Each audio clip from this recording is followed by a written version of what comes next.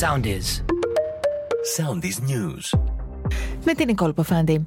Σε πλήρη εξέλιξη είναι οι έρευνες για τις συνθήκες κάτω από τις οποίες βρήκε τον θάνατο 27χρονη Αναστάζια Ρομπίνσκα από την Πολωνία, η σωρός της οποίας βρέθηκε χθες ευάλωτος στην περιοχή Αλικές στη Σκο.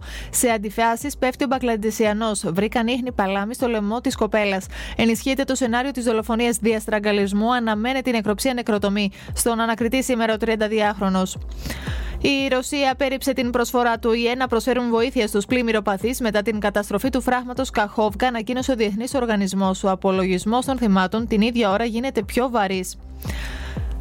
Στον ανακριτή με βαρύτατες κατηγορίες οδηγούνται σήμερα οι 9 Αιγύπτιοι διακινητές των μεταναστών που επέβαιναν στο σαπιοκάραβο που βούλιαξε, προκαλώντας το πολύνεκρο ναυάγιο ανοιχτά της Πύλου.